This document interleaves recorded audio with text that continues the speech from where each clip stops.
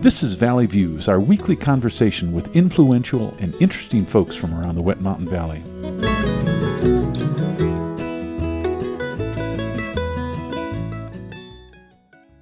Welcome to Valley Views. Today we're visiting with Elliot Jackson, the program manager, and Chris Tabb, artistic director from Westcliff Center for the Performing Arts. Folks, welcome back.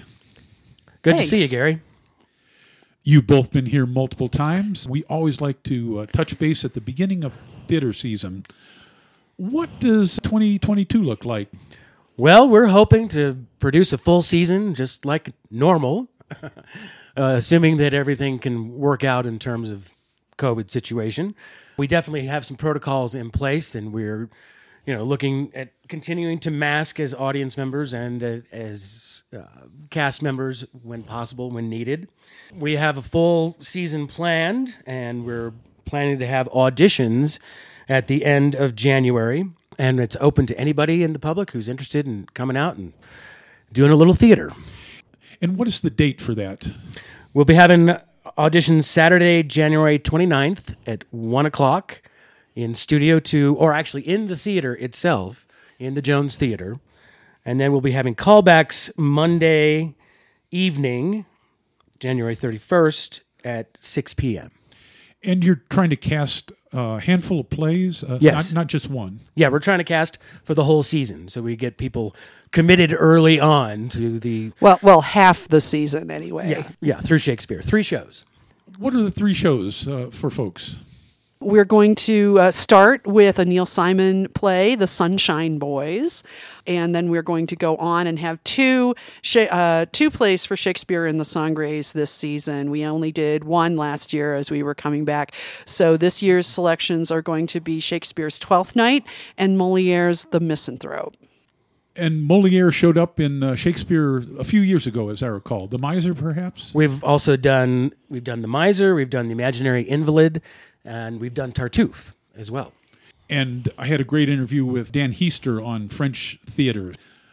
Tell us a little bit about the casting meeting. How does that work for folks who are unfamiliar? Well, you don't need to come with anything prepared. We'll have sides or little scenes from each play ready for people to read with, other actors. You don't have to do a monologue. You don't have to have any experience necessarily either. There are larger roles, there are smaller roles, and there's a place for anybody, even if you're interested in doing some tech theater.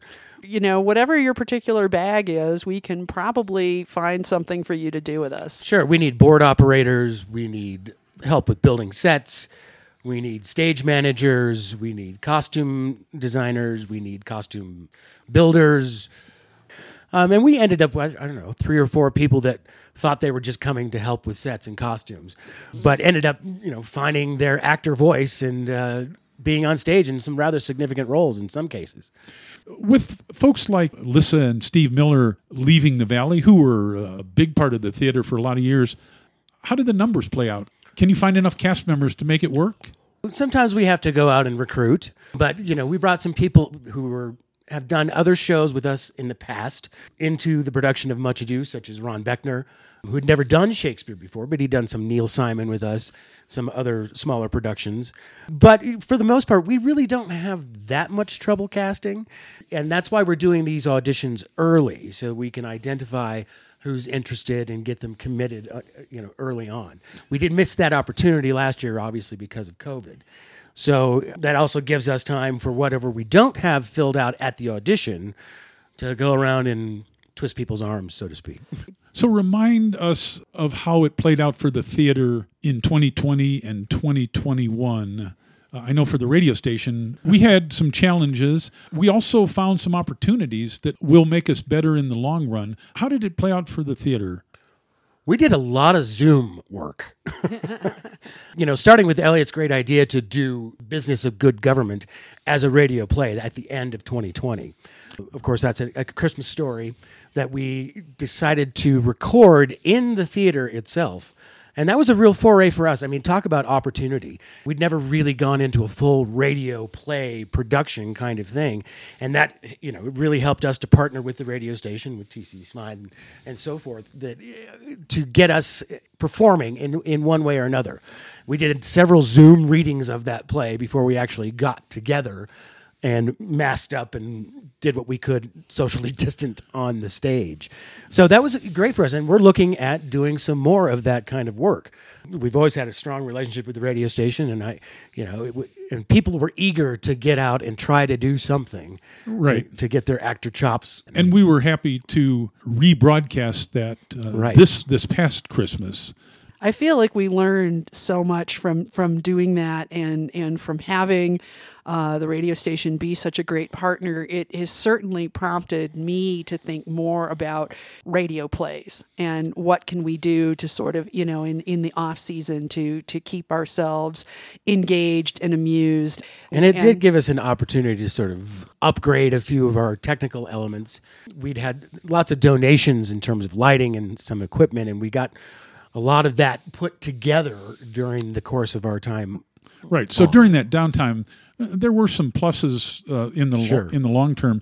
You're both actors. How do you view a radio play versus a live play? What goes through your mind as you're trying to connect with your audience?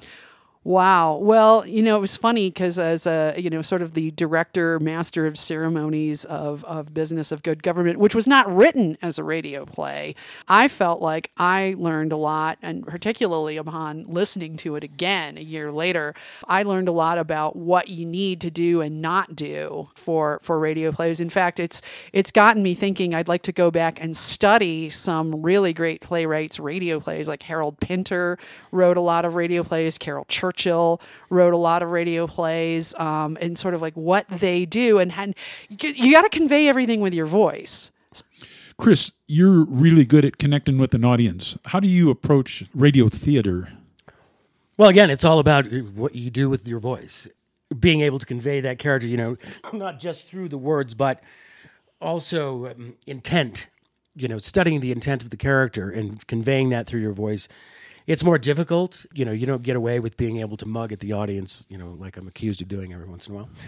You can certainly explore much more of what your voice can do for a character. And, and frankly, one of the nice things is you don't have to memorize it. Yeah. So. That is true. Now, if someone wanted to find out more about perhaps getting involved with the theater, how would they best do that? Probably the easiest way is for them to call the theater, the number, which is 719-783-3004, and leave a message. Or they can reach me by the theater's email, which is WCPA, Westcliff Center for the Performing Arts, WCPA@jonestheater.com. I will be happy to give people as much information as they can hold. Chris, one more time on the dates for the casting.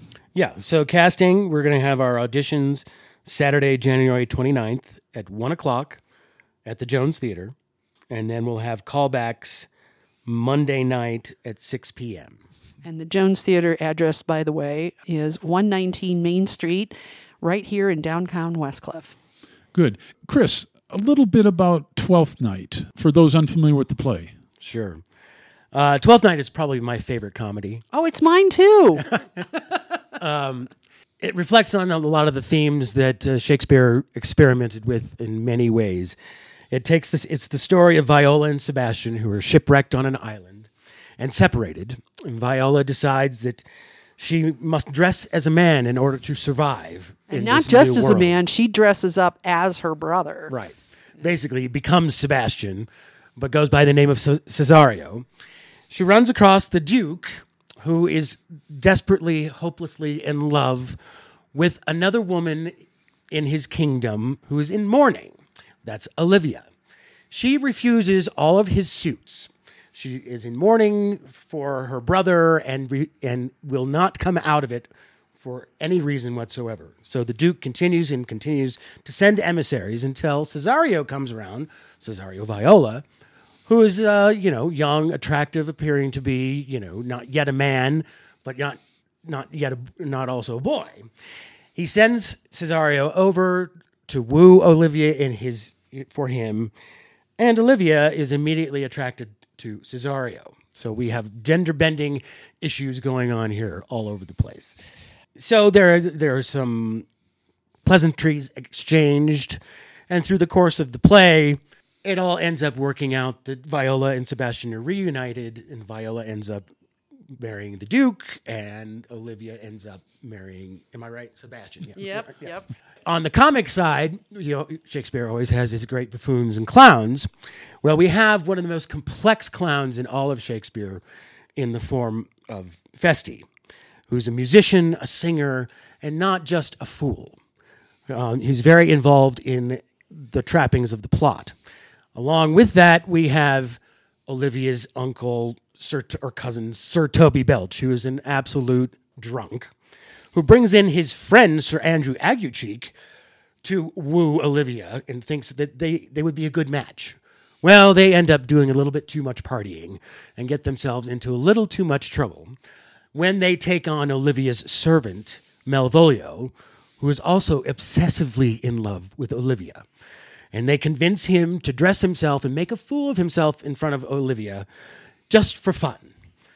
And it turns into some of the most hilarious scenes you'll ever see in Shakespeare.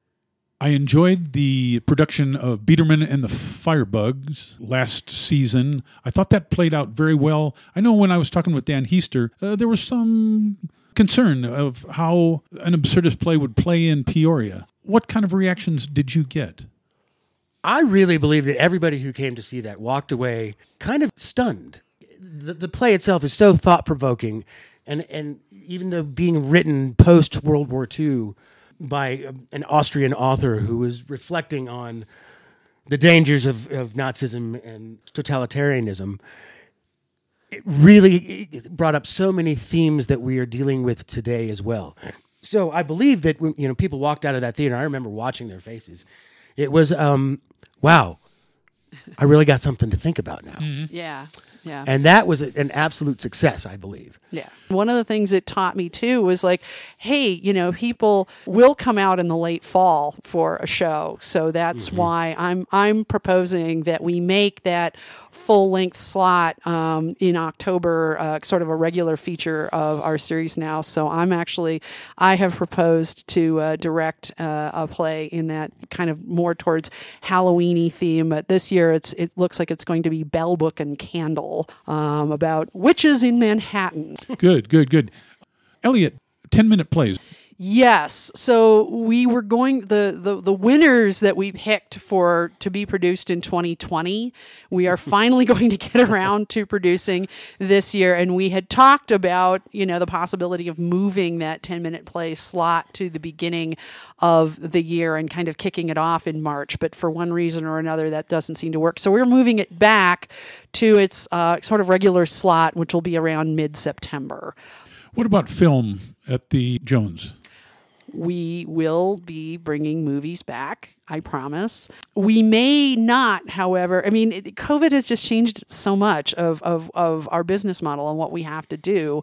The house will be at half capacity, so only about 50, 60 tickets max. So probably what we're going to do is ease back into it and try and start showing movies again in March. And it may only be like 1 or 2 weekends a month. We do take the safety of our audience and our performers and our community very seriously. So we don't want to impinge on anybody's fun. We want to bring movies back, but we want to make sure that we can do it safely for our audience. Okay. Chris and Elliot, thanks for visiting. Thank you, Gary. Our pleasure. Good luck with your casting. We've been visiting with Elliot Jackson, program manager, and Chris Tabb, artistic director from the Westcliff Center for the Performing Arts, talking about the 2022 theater season. My name's Gary, and we'll see you next time on Valley Views. You've been listening to Valley Views on KLZR 91.7 FM. Valley Views airs Tuesdays and Thursdays at 7 a.m. and 6 p.m., and again on Saturdays at 10 a.m. Valley Views is produced by the volunteers of KLZR 91.7 FM. I'm walking on a rainbow with my feet on solid ground. I'm walking on a